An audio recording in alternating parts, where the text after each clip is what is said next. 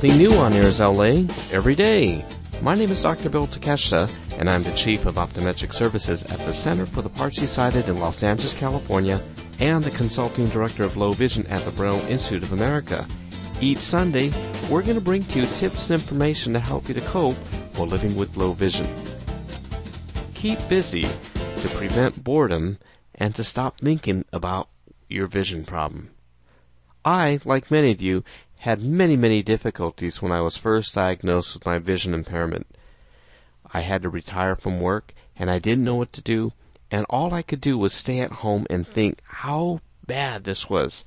How come this happened to me? I became obsessed with this thought. I became obsessed with trying to find cures for it. I became angry. I didn't want to talk to people, and as I was more and more isolated, all I could do was think about my vision. But things later changed when I decided that I really need to get on with my life.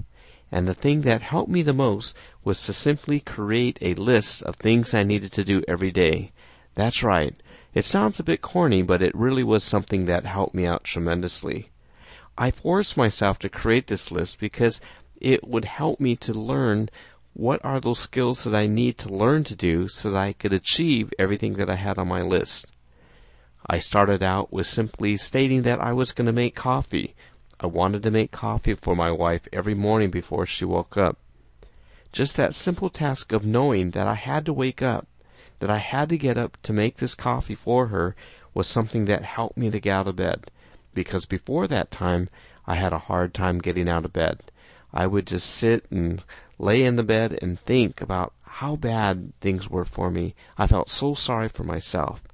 But this little task of simply making a cup of coffee for my wife every morning was enough to get me out of bed.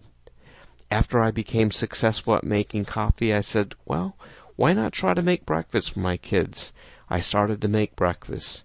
Big deal. Cereal and milk, instant oatmeal, cup of noodle, and cup of noodle, and cup of noodle. But even with this, it was something that started to give me a little bit of purpose. So every day, my morning became a little bit more occupied, where I was actually doing these tasks. After my kids got up and I served them breakfast, it was then doing the dishes. I didn't need vision to do the dishes. As long as I had hot water and soap and a sponge, there's no problem for me to do the dishes, and I felt as though I was really being I was becoming part of the family, and I would talk to my kids and my wife at the breakfast table. And after that, I started to realize that I probably could go ahead and start to do some other types of activities.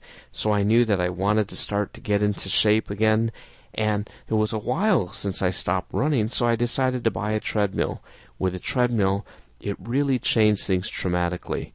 You know, many people talk about the benefits of endorphins, and when you're running and working out, many of these different types of hormones are released. And it is truly true that when you do exercise, it really does make you feel a lot better. I was able to think better, and I just simply felt happier. It was something that I looked forward to exercising so I could sort of get that high, that feeling of high after I was finished. And I also felt like I accomplished something. From there, I would go ahead and take a shower and start to clean up the room and started to make the bed. And before you knew it, I had a list of these activities I was going to do every day. And this was something that really got me out of my rut. Well, within a couple of weeks, I then realized that I was ready to go back out in the world. So I searched for different types of places and different activities that I could do. I found that I was going to start to go to church. I started to go to church every Saturday night, and it was truly something I looked forward to. I just loved to listen to the music, and I liked to hear a lot of the stories that the pastor would give. I then started to attend different types of support groups.